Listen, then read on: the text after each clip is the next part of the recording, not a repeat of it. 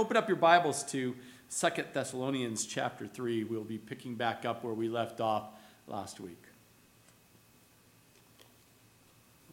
Just dribbled my water all over me here. All right. 2 Thessalonians chapter 3. We're only going to be taking verses 1 through 5 today. Looked at doing all 18 verses, but there's so much in these first 5 verses, and they're so in such contrast with the remaining of that chapter. We're going to take it in 2 parts. Follow along with me as we read those 5 verses, and then we will go verse by verse. Paul says here, "Finally, brethren, pray for us, that the word of the Lord may run swiftly and be glorified, just as it is with you, and that we may be delivered from unreasonable and wicked men, for not all have faith. But the Lord is faithful, who will establish you and guard you from the evil one.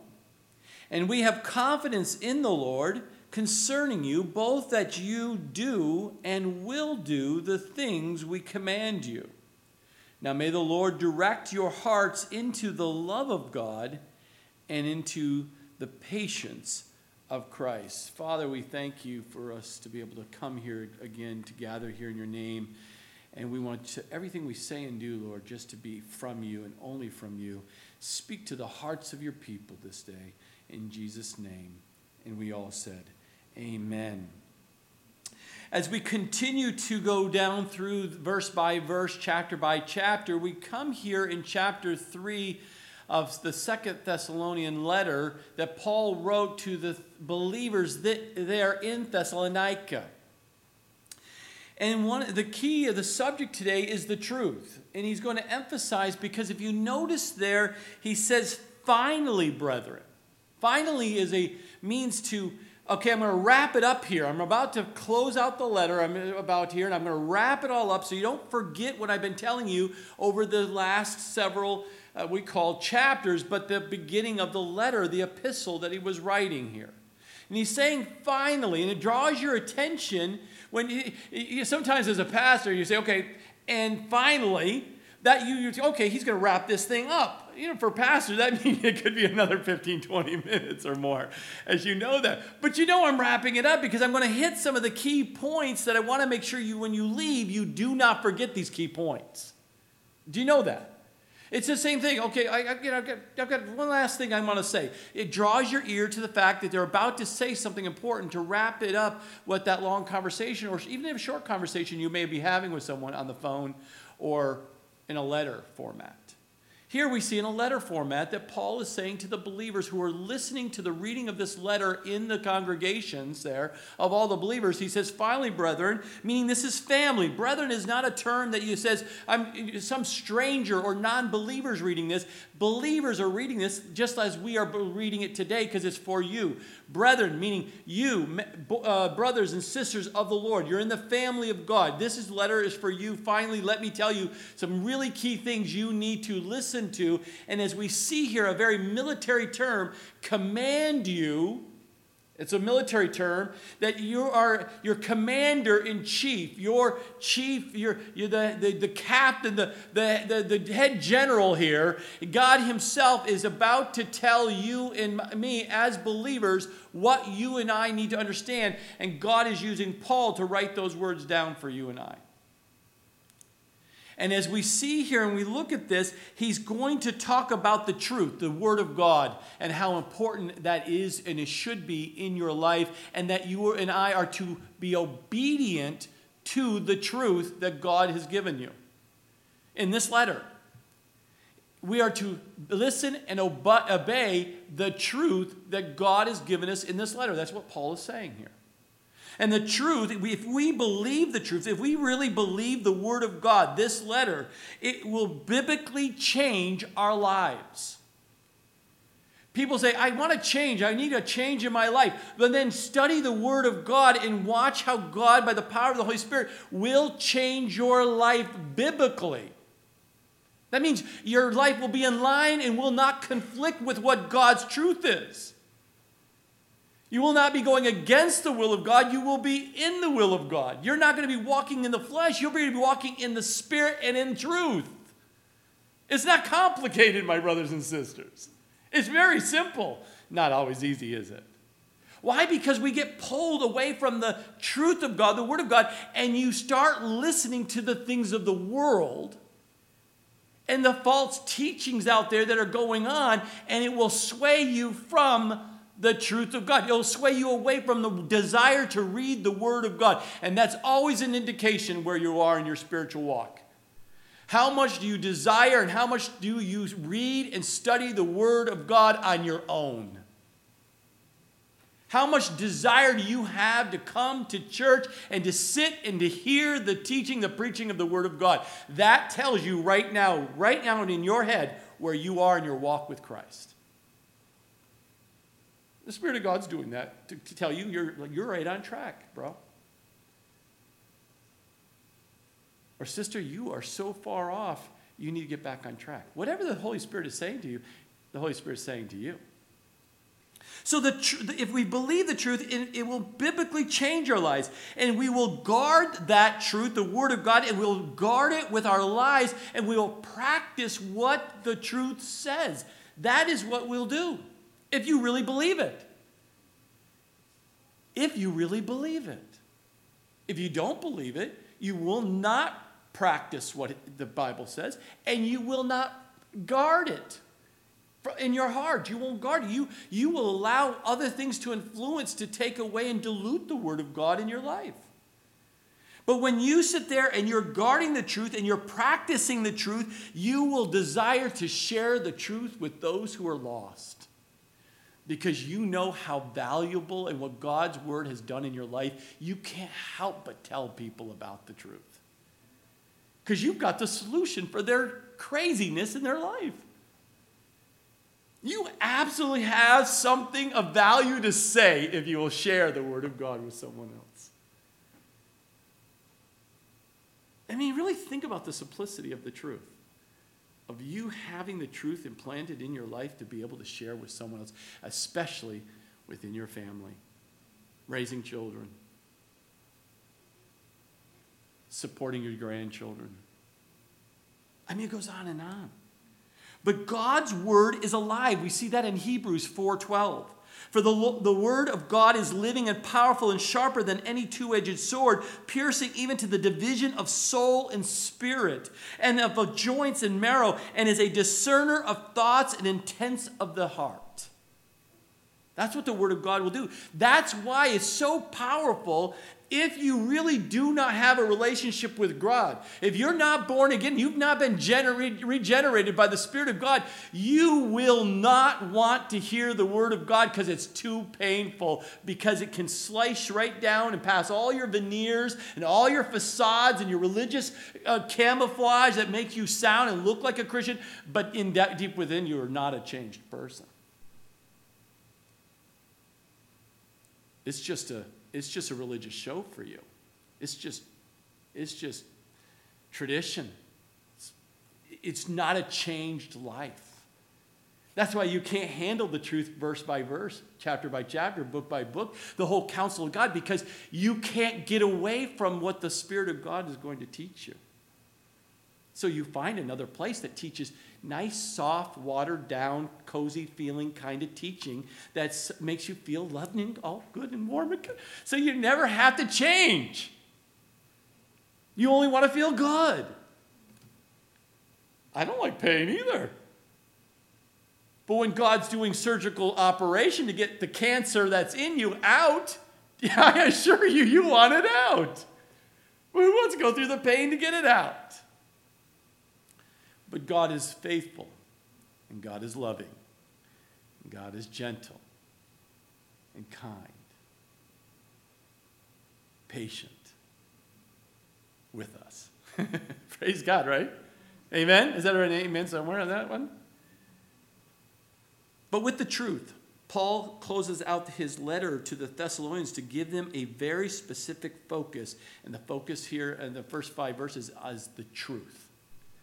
to know the truth, to believe that truth, to practice that truth, to live that truth, but even more important, share the truth. And we have to do that because that's why, because remember the theme of this letter as well as the First Thessalonians was what? They were concerned, they were all confused and all those things about the day of the Lord. The fact that the rapture was going to happen. The fact that judgment from God was going to happen. The day of the Lord. The great tribulation. They thought they were already in it. And Paul's like, no, you're not there yet. But I'm going to show you the indications why that hasn't happened. So don't be fearful. Just stay focused on the truth. Stay focused on this. And do not listen to those false teachers any longer. Do not listen to these other writings and books that are out there. Just stay focused on my word. And I'm telling you, you'll be fine. You'll be settled in your mind and in your life. And so he says here, finally, brother, pray for us that the word of the Lord may run swiftly and be glorified just as it is with you. So Paul is very consistent in his letters. He's consistent by asking Christians to pray for him. We see that in Romans. We see that in 2 Corinthians. We see it in Ephesians, Philippians, Colossians, 1 Thessalonians, Philemon. He's very consistent and a very humbled man, even though he was a brilliant man, an incredibly smart man, very well-educated man. He knew that the power was in prayer, in that relationship and communication with God to make things change in people's lives. That apart from prayer, you can do nothing in that relationship with God. And so as we look at the scriptures here, and Paul knew that his success of his ministry is in some kind of a measure depending on the prayers of God's people. One of the hardest things for you as a Christian to do is to pray. And to be consistent in your prayers. And to be in line with God's will in your times of communications with God. But Paul understood, here's a man that God used to write almost 1/3 of the New Testament. And he's asking for prayer. So what it puts you and I, that you and I, do you think we need prayer? If this man needs prayer and he recognizes it, we need prayer.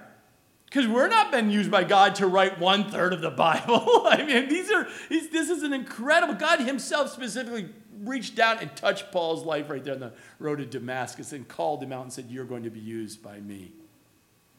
And this man recognizes the humbleness that apart from God, he can do nothing.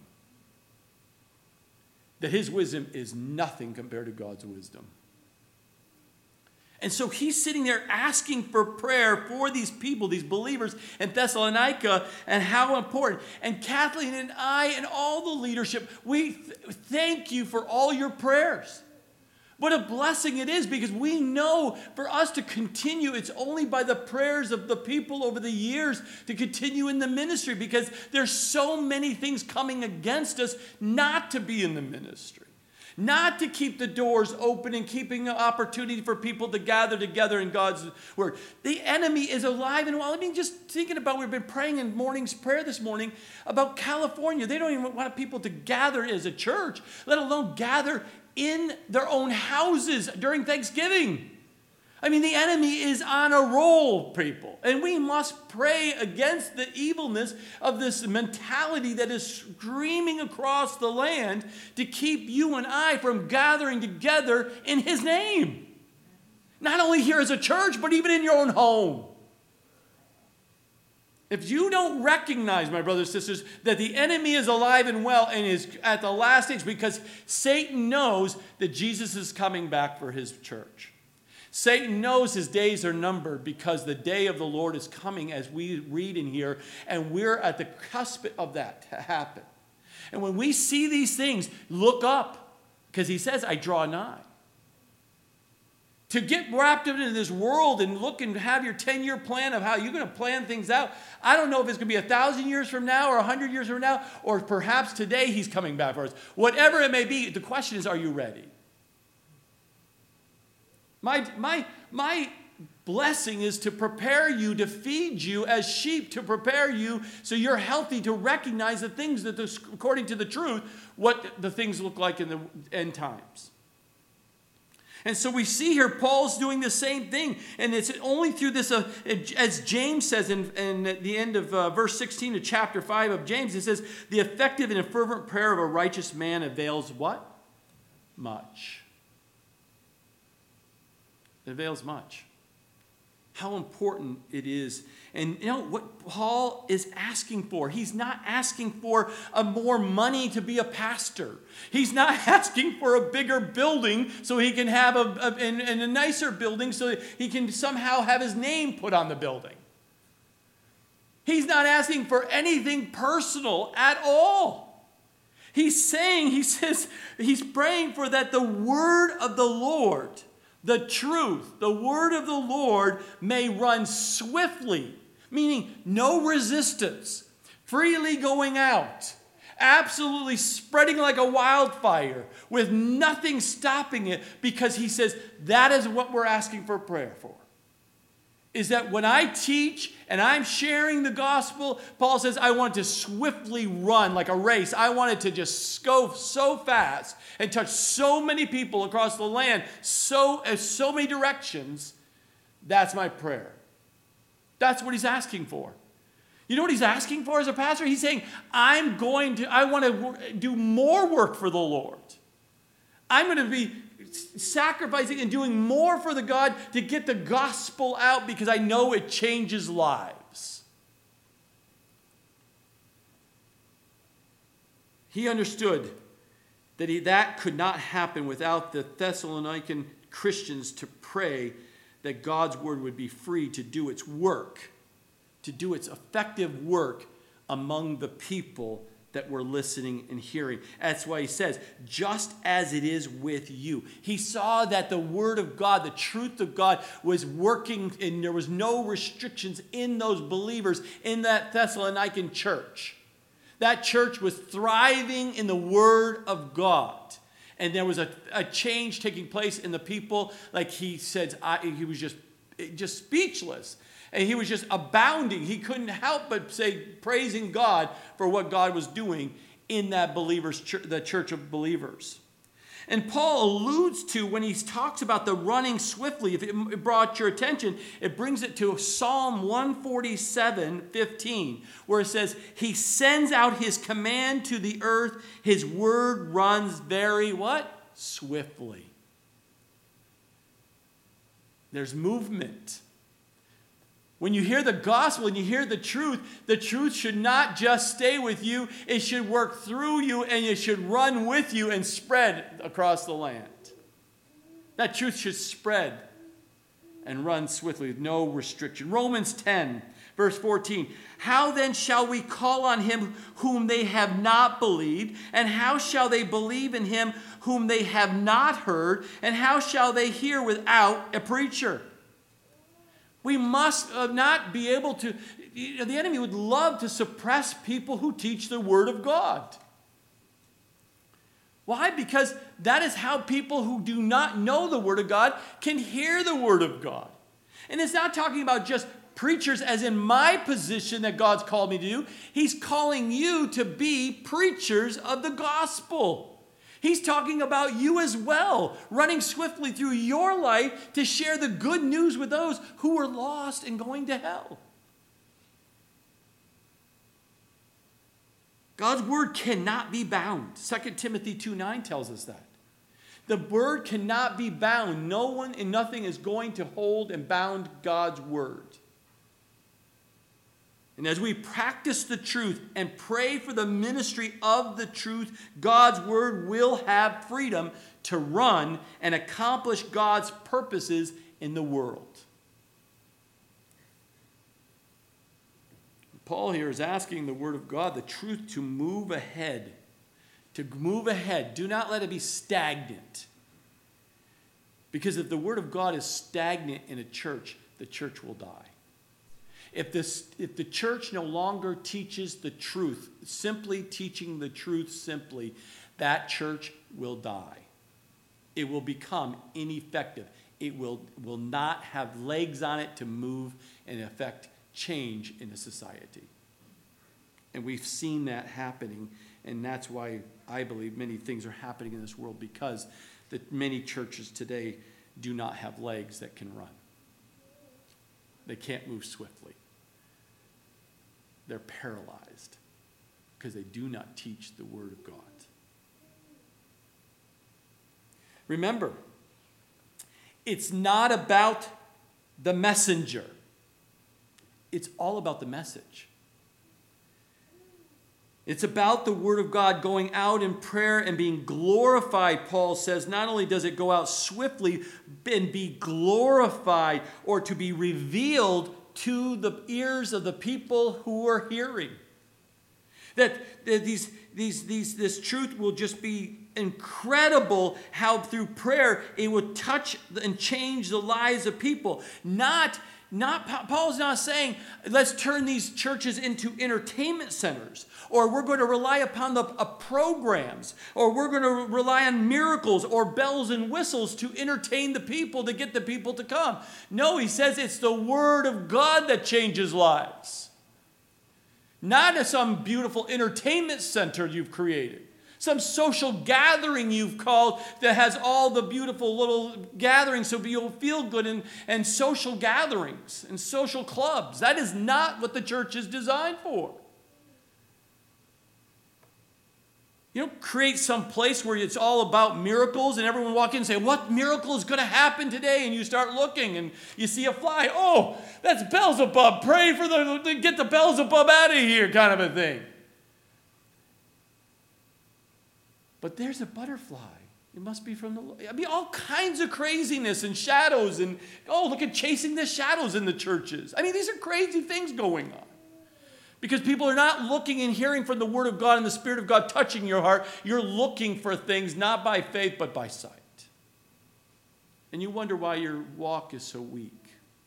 I'm not talking to you. I know you're solidly walking. I know you hear the Word of God. I know these things, but be understanding. That is not the norm these days outside of the church here. And that's why I want you to disciple other people.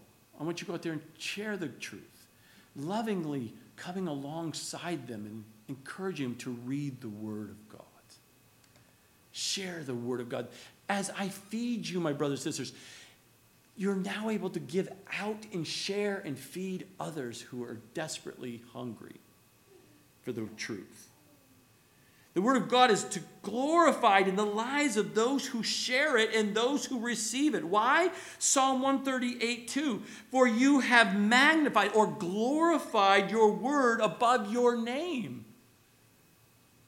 So when I read those verses, I hope it clearly speaks to you like it does to me, that why would we not teach and read and study the Word of God when he puts his word above his own name?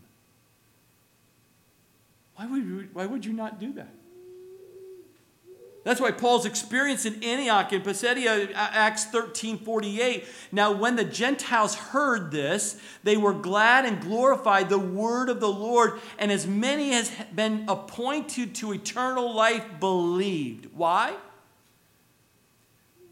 Because the glorifying the word, the truth brings forth salvation in people's lives. You have a loved one right now today that can come to your mind and they are not saved, then why would you share anything other than the Word of God with them? You must share the Word of God, and when you share the Word of God, that will lead to what? Salvation. Because they hear the word, they hear the voice of God speaking to them, and they surrender their life completely. Paul asks for prayer so that the word can run freely without any hindrance. And as I pondered on it this week, here's Paul asking, here's his final words of his letter. One of the key points he wants to make sure you understand. And he sits there, and Paul's prayer request must make you understand, or at least ponder on it like me, that says the work of God's word. How much is the work of God's word in our life hindered because of our prayerlessness? Because of our prayerlessness, our lack of desire to pray individually or corporately together or with two or more, how our prayerlessness has caused a hindrance for the word of God to go out and to change your life, but to change the lives of others that you've been praying for or not praying for. This Sunday, there's a call for all churches to be praying and fasting for our country. Franklin Graham put that out, and he's putting it out across all the churches. I'm sure all of you have been somehow touched through your Facebook and all kinds of media of knowing that we must come together. He didn't ask you to get together and have a party and have food and he's saying fast. So, deny your flesh and to pick up your cross and to pray and talk to God about the things of this country, because the darkness is trying to come across this land.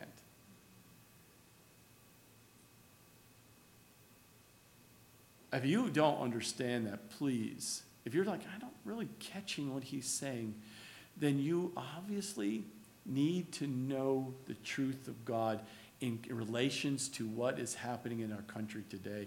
Because if you really believe the Word of God, and that means you would be obedient to the Word of God, there should be no question in your mind how you will vote, but how you will pray for this country. It's clear as can be. There's no question. If there is a question, that's where we're available. We want to show you the Word of God, and we want to help you in that. So come, ask, talk. I'm a big boy. I can handle that. I can have any conversation.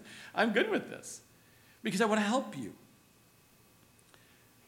But God has promised in his word, all the way back to Isaiah 55:11, that his word will be free and perform its work according to God's sovereign will. And it says, so shall my word be that goes forth from my mouth. It shall not return me void, but it shall accomplish what I please, and it shall prosper in the thing which I sent it.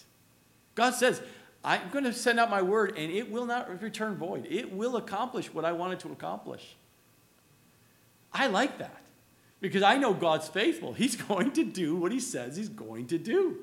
And that helps me. It should help you, to ground you in your walk, because even when you feel and you're thinking completely squirrely about things because you're not sure how things are going to work out, you must come back to the truth and say, but God's in control. I'm a child of his, and he's in control. And I don't know how he's going to work this all out. I don't know all the little details, but I know it's going to be good and right because my Father's good. My Father's a good Father. He's going to work this out. Too many Christians work these days in accomplishing these things for God in their own minds through human plans, through human promotions, and not by the Word of God in prayer. Do you know that?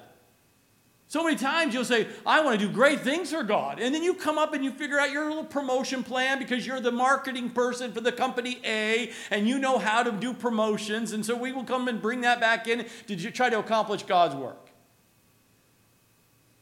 Or you're an operations guy. You're running a company operations. You've got multiple things going on. You can multitask and all kinds of things. And you think that skill and that ability and knowledge is going to translate perfectly into trying to do the work that you think God's put on your heart to do for him. I got a program for you.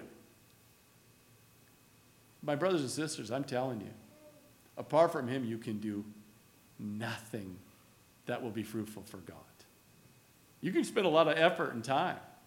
Go ahead and do it and chase it. You'll become quickly very, very depleted and empty and struggling and frustrated. Because you're not being empowered by God. You're not being led by God. You're not being directed by God. You are trying to do it through human efforts and plans and promotions. And that is not how, where God leads, he will provide. There's no question in my mind. Remember, the universe was created and is sustained by the Word of God, Hebrews 11:3. So if you know that the Word of God went out and created the universe, why would you and I think that his Word cannot take this creation he made and accomplish his work he wants to accomplish in this world today? Why would we turn anywhere else? But so many times we do. But the preaching of the word in the pulpit has too often been replaced by the entertainment on the platform.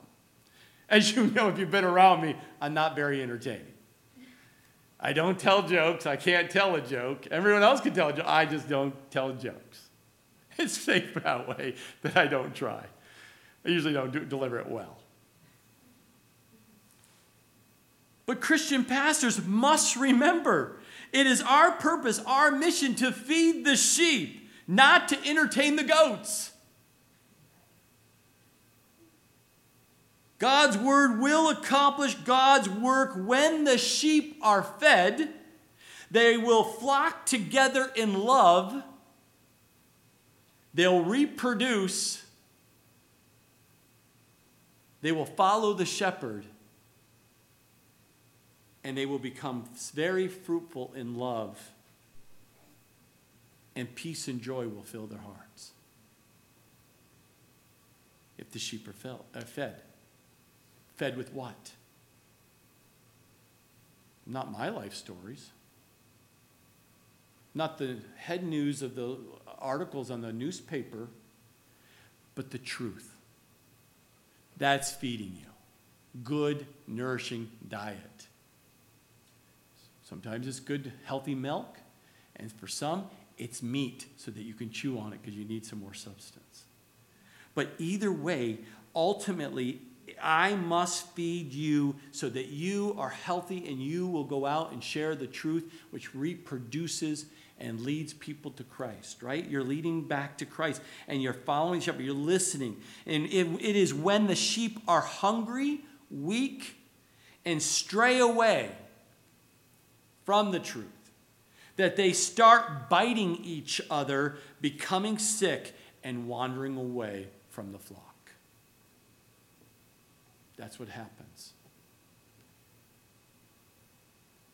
And when the Word of God does do the work, then God gets the glory, does he not? It's amazing God gets the glory because you and I look at each other and say, the only way this all is happening is because God's doing it. It's like, this is amazing what God is doing. There's a saying I always kind of hold on to in my mind. If you can explain what is going on, then God isn't doing it. If you can explain it, then you're living by sight and not by faith. Oh, how the temptation is to have everything explained and communicated all in detail on paper, how we're going to get from point A to point B.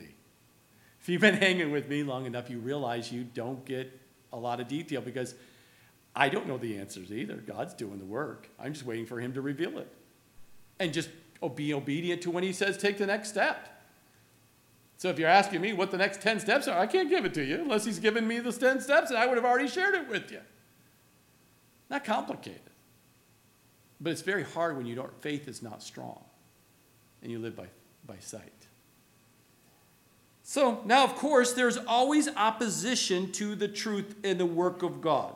There's no question about it. And Paul says it, hey, we're doing good. We're on verse 2. And that we may be delivered from unreasonable and wicked men, for not all have faith. So there's always going to be opposition to when the Word of God and when we want to get the Word of God go out. Trust me, in the radio station business that we're in, we have our own radio station here, amazing opposition comes against us in that ministry because the enemy does not want us to get the Word of God out through those waves. And Satan, the prince of the air, is trying to stop those waves from going out so many times. There's always opposition. And Paul says that we may be delivered. Paul and the apostles there, we may be delivered from unreasonable and wicked men. Do you know there's unreasonable people out there? Have you come across a few unreasonable people who do not like the truth of God? When you share the simplicity of the truth of God, you didn't even say it was from the Bible. You didn't even say what chapter and verse or anything. You just quoted the words, and immediately you can see the opposition against you. Why? Because there's unreasonable people out there. Why? Because they don't know God. They choose darkness. Not only they're unreasonable, but they're wicked, or in the Greek word here is perverted. There's perverted men and women out here. It says men, but remember, ladies, I'm talking about you too. There's a lot of unreasonable women. Not many I've come across, of course.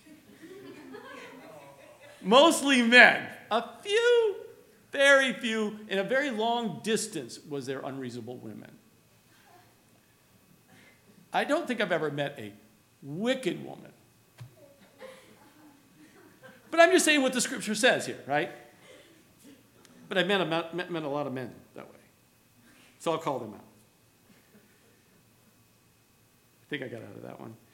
These are the people who wanted to hinder the work of the gospel.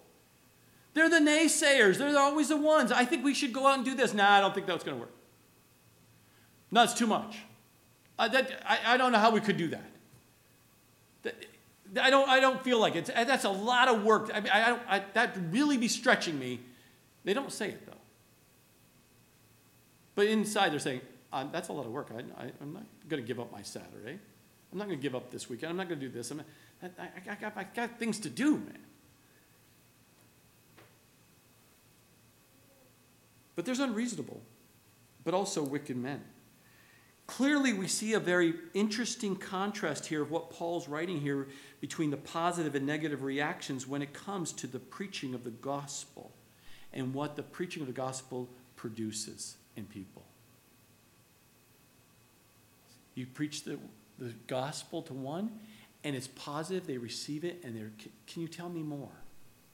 And you say the exact same words to someone else, and they will repel you.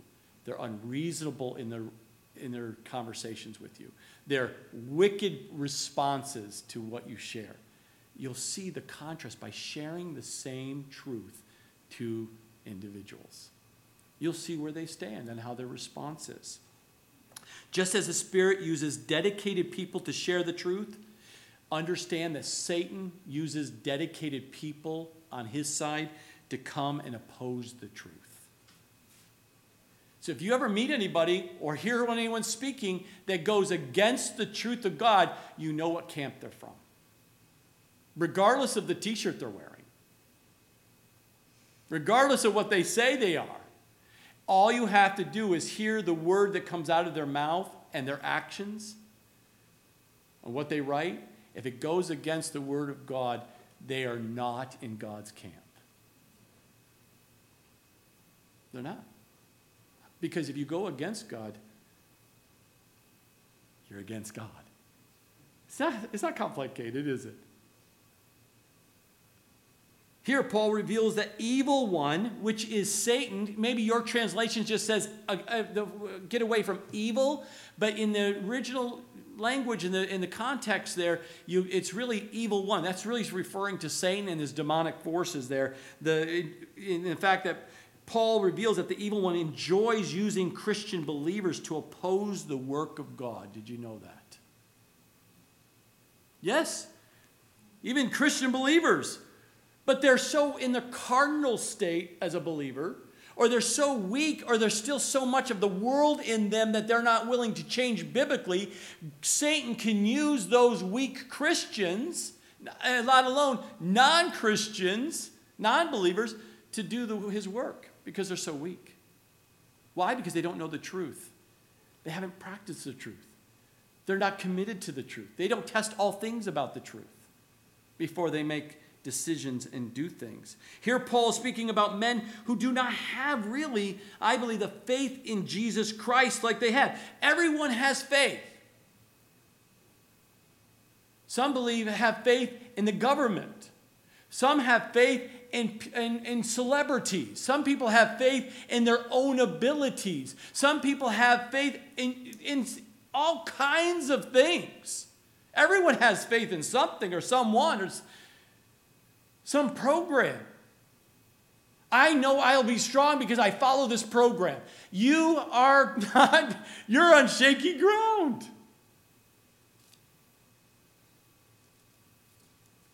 You're on shaky ground, my brothers and sisters. We're talking about our faith in Jesus Christ and Him alone for salvation and for life. I am the way, the truth, and the life, and no one comes to the Father except by me. Not by a program, not some church, not by some guru, not by some pastor. It's only by Jesus Christ himself. We also understand that because of this, so many times people put their faith in something or someone else, and they wonder why they, as a Christian or even a non-believer, are so shaky, unstable, unfruitful, no joy, no peace. They wonder why.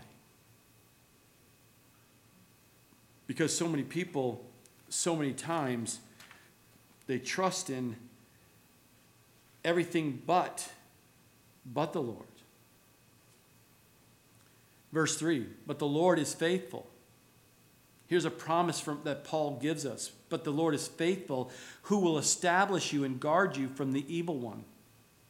Faithfulness. 1 Thessalonians 5:24, he who calls you is faithful, who also will do it. And he's faithful what? To do what? He says, Paul says, God is faithful to do what? Establish you. Will establish you. What does establishing mean? We see it 13 times in the New Testament. Steravos means we get our word steroid from, which means a future strengthening for us. He will strengthen your muscles, your abilities to do, not so much physical, it can be, but spiritually to conquer or to go against the opposition that's going to come against you. He'll give you the strength, the stronghold by God's strength and his faithfulness to carry through. Ephesians 6:10. Finally, my brethren, be strong in the Lord and in the power of his might. So how and why we know we can be successful in this Christian walk is because of his faithfulness and his ability to strengthen us through that faithfulness he shows us to continue to walk for him. When you feel weak, you just go back and ponder on the fact that God is faithful. And you go back and show how he's faithful to bring you through these things in your life over the past time. And if he's faithful in the past, I guarantee he will be faithful in the future. And you must hold on to those moments when you're just really squirrely emotionally and things that you don't know sure how life's going to play out. Just know God is faithful and he's got you. Not only will he establish you, but he will guard you from the evil one, the one and only Satan himself and the demonic forces. Ephesians 6:16, above all, taking the shield of faith with which you will be able to quench all the fiery darts of the wicked one. He gives you the tools and the ability, the faith to be able to quench these fiery darts that are thrown at you by Satan. 1 Peter 5:8, be sober, be vigilant. Because your adversary, the devil, walks about like a roaring lion, seeking whom he may devour. So you need to understand that Satan is looking to take you out. But you don't fear. Why? Because God says here in the Word that he will guard you. Do you believe that? But so many times we go, well, I don't think I've ever think about the devil's ever coming. Again, I said it early on if you didn't catch it. God can use faithful people of his people to do his work, right? The truth, to follow the truth. But Satan can use those who oppose the truth and come against you. And it might be your closest of friends that come against you. It could be a family member. It could be a spouse. Or it could be your completely strange, interesting neighbor that you have. It comes in all forms and sizes and shapes. But you have to understand that God says, I will guard you now and in the future. All the attacks will come, but God is faithful to guard and keep us. You're a child of God. You're in the palm of his hand. Nothing can touch your life unless it's been what? Father filtered first.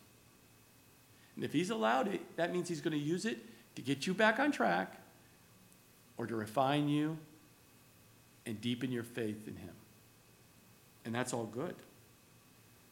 2 Timothy 2:13.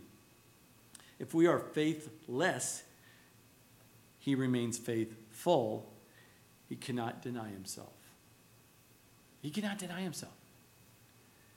So anytime you find yourself, I don't know if God's going to come through on this, then you need to go back and read 2 Timothy 2:13.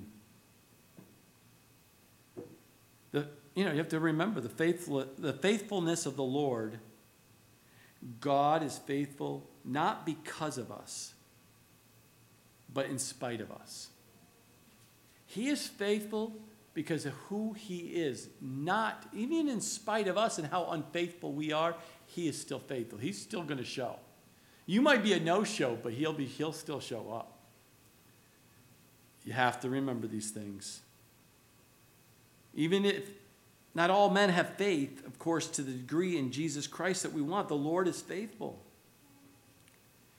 Paul has confidence in God's ability to establish and guard us from the evil one. God promises to keep Satan on a leash.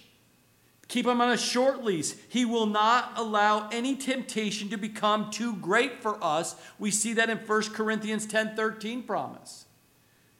He will not allow that temptation to be too great, that he cannot give you a way out and to avoid that temptation. And will not allow Satan to do whatever he wants with us. We have a guarantee that God puts a hedge of protection on us. And we see that in Luke 22, verses 31 and 32. We must remember that truth. And that's why Paul says in here in verse 4, we have confidence in the Lord concerning you, both that you do now and will do anytime in the future the things we command you. We know that because of God's faithfulness, he's going to work through your life and do the commandments that God said you need to do now, do, and will do what he gives you later on and another commandments later to do later.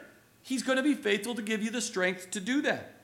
That's why rather than feeling distraught over the present situations you find yourself in, as Paul is saying to the Thessalonians there, I understand the current situation of the trials and the tribulations and the problems in your life and the sickness and the false teaching and those coming against you. We understand that because you're a Christian. Because you're a Christian, these things are happening to you. But Paul is saying here, we are confident in the Lord. We're confident in the Lord regarding how he's going to bring you through this. I don't have confidence in you. I don't have confidence in me. I have confidence in the Lord that he's going to do that through me or through you. See the difference? So many teachings today is you can have better self-esteem. You need to really buckle up, man. You need to be stronger because you can accomplish anything. And it's all about you. No, it's all about him. And that's where your focus must stay. Because that is where the strength comes from. That is where the faithfulness of assurance that you have in the Lord because of that. God doesn't just pour out his spiritual maturity and stability into your life so that you can go live however you want. He works it in us through our cooperation according to his will.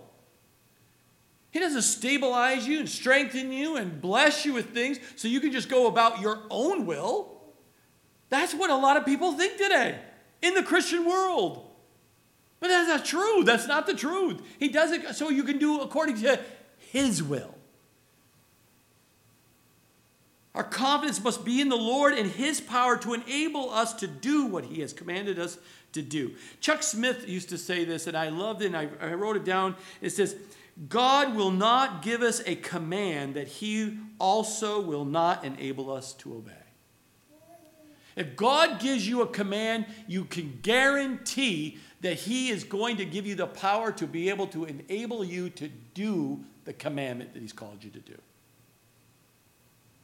Do you know that?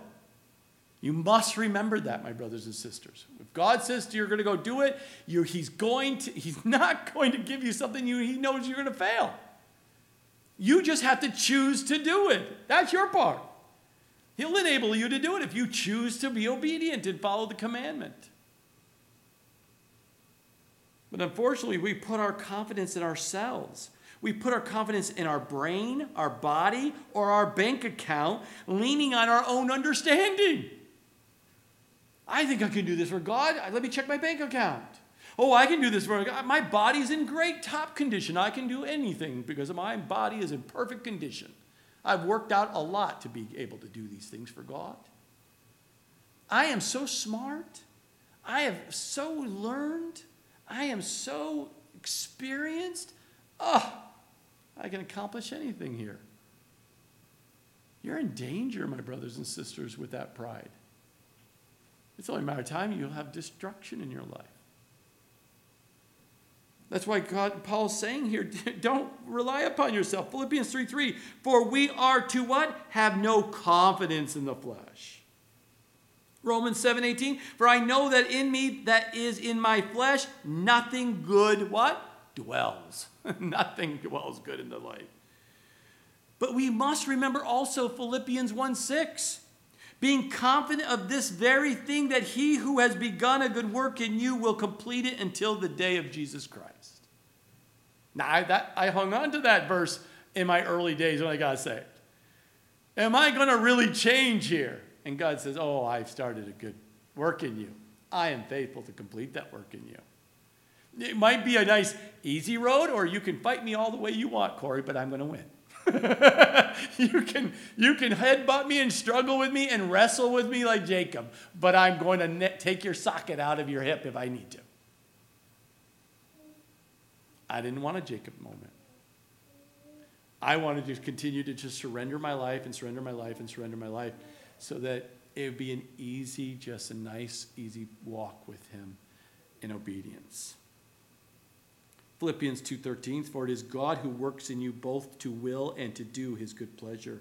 1 John 3:18 through 20, my little children, let us not love in word or in tongue, but in deed and in truth. And by this we know that we are of the truth and shall assure our hearts before him. For it is our heart condemns us.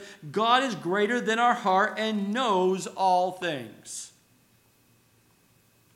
He knows all things, what's going on in your life.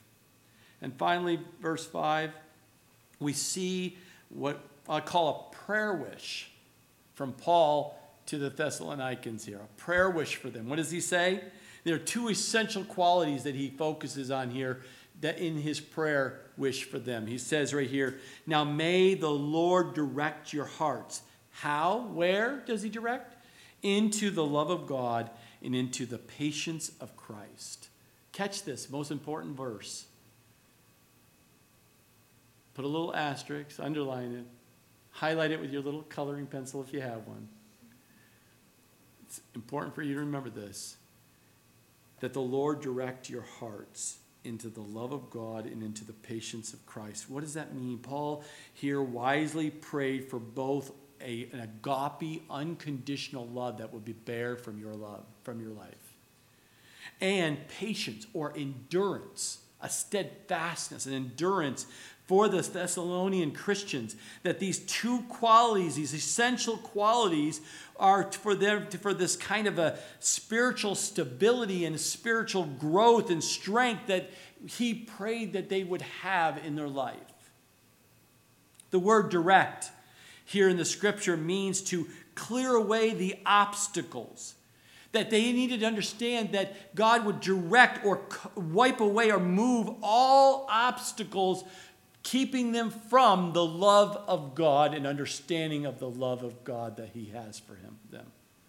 Not only that they would clearly know that they are loved. Do you know you are loved? Do you know that? That God loves you. You must meditate on that truth. Paul says, I want nothing hindering you understanding that God loves you. Regardless of how you feel, that doesn't change the love he has for you. He loves you, and he was going to clear any obstacles that would hinder you knowing and understanding that, yes, we all have heart problems. We all have heart problems. Many may say, I know, but you don't know my heart, or you don't understand me, or you don't know I have a good heart. I'm a good person. I'm not as bad as this other person. You get all kinds of squirrely things you will say in our heads to try to justify that we're not as bad as someone to the left or to the right of us. But let me remind you of a truth. You won't like it, but I'm going to read it to you anyway because it's the truth of God. Jeremiah. Highlight that one. I bet you it's not highlighted in your Bible, but Jeremiah 17:9. The heart is deceitful above all things and desperately wicked. Who can know it?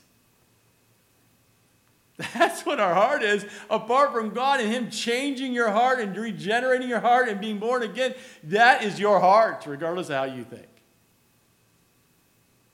But God knew in His petition, in His prayer to Jesus Christ, and He would open up the way. Jesus would open up the way for the believers there to obey out of a growing appreciation for God's love. I always say this, and I'll say it again. Many people will come to Christ and be born again out of fear because they don't want to go to hell. Or they need to get rid of whatever is in your life that's destroying you, and you're about to lose your family, your friends, your own personal health, whatever it may be. Out of fear, you'll come to Christ. But you will not continue, I believe, to walk or to grow and mature in this faith. You won't do it out of fear. You'll only do it out of the deep appreciation of the love of God for you. You will willing to make the change and be obedient to the commandments because of your understanding that God loves you. And once you get that solidified in your hearts and your head, my brothers and sisters, you will find that this agape love, this unconditional love, you will meditate on the love of God for you. Matthew 22:37, Jesus said to him, you shall love the Lord your God with all your heart and with all your soul and with all your mind. Mark 12:30 adds one more, and with all your strength. This is the first commandment. Did you notice that? You shall love the Lord. You shall love the Lord. You shall love the Lord. Why? Because in 1 John chapter 4, verse 19 says, we love him because he first loved us. Because he first loved us.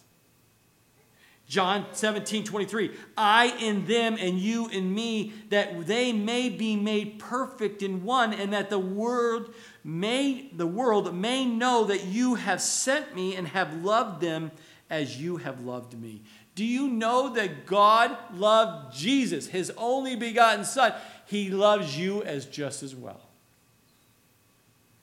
That's an amazing statement here in John 17:23. And that's why Paul is saying, we need to focus on the patient endurance of Christ as well. Not only the love of God has for you and how much we need to love our Lord, but we also need to focus on the patient endurance of Christ, which should motivate you and I as a Christian to obey his word, obey the truth of God, because our Savior obeyed his Father. God, I'm going to obey you because Christ obeyed you. I want to be like Christ. I will obey what you've told me to do in the Word. I want that endurance. I want that steadfastness. I want that. The word here, patient, in the Greek is hupomone, and it means that steadfastness, that you will not be moved what people try to do to you. Even if the evil one comes against you, you will not be moved. People who are closest to and love you and try to say, oh, calm this thing down, this Jesus thing you're doing. We used to call in the olden days the Jesus freak days, right? Stop it. You're just talking about God way too much in Jesus. Mom and Dad, stop talking to me. I'm a 14, 15-year-old. I don't want to hear this anymore. I'll make my own decisions when I get, all these kinds of things that even kids even say. No. Parents, you keep preaching the Word of God. Keep pouring into your children because they need to hear the truth, because they need to have this endurance and steadfastness, because I assure you the enemy, the evil one, wants to come and take your kids out. Wipe them out. No question about it. And that's why when you see this verse here, and I'll give you two versions, and I'm saying not two versions, but two aspects of this word patience and what he's referring to, I believe they mean both. I'll give you both. I believe he means both. It means patience means to have a Christ-likeness or patience formed in me in a Christ-like character. God, I want to have you develop in me a patience. We know that. Why? Because of the fruit of the Spirit, right? 2 Peter 3:9, the Lord is not slacking concerning his promise, as some count slackness, but is long-suffering toward us, not willing that any should perish, but that all should come to repentance. Patience. God is patient, and he's going to be patient with you, and he's going to continue this beautiful sovereign work in your life so that you will too have this steadfast, this endurance, this patience that's in your life for Christ. The second view of that, which I also believe this is it, and is also very much in context with this letter, and that is patience is in waiting for the return of our Lord Jesus Christ, the day of the Lord. Remember, that's what the theme of this letter is, right? The day of the Lord, the return of the Lord. He says, be patient. Understand it's God's timing and his timetable, and it will be at a perfect time. I know it's not your time, but God's timing, and be patient with that, because the rapture will happen.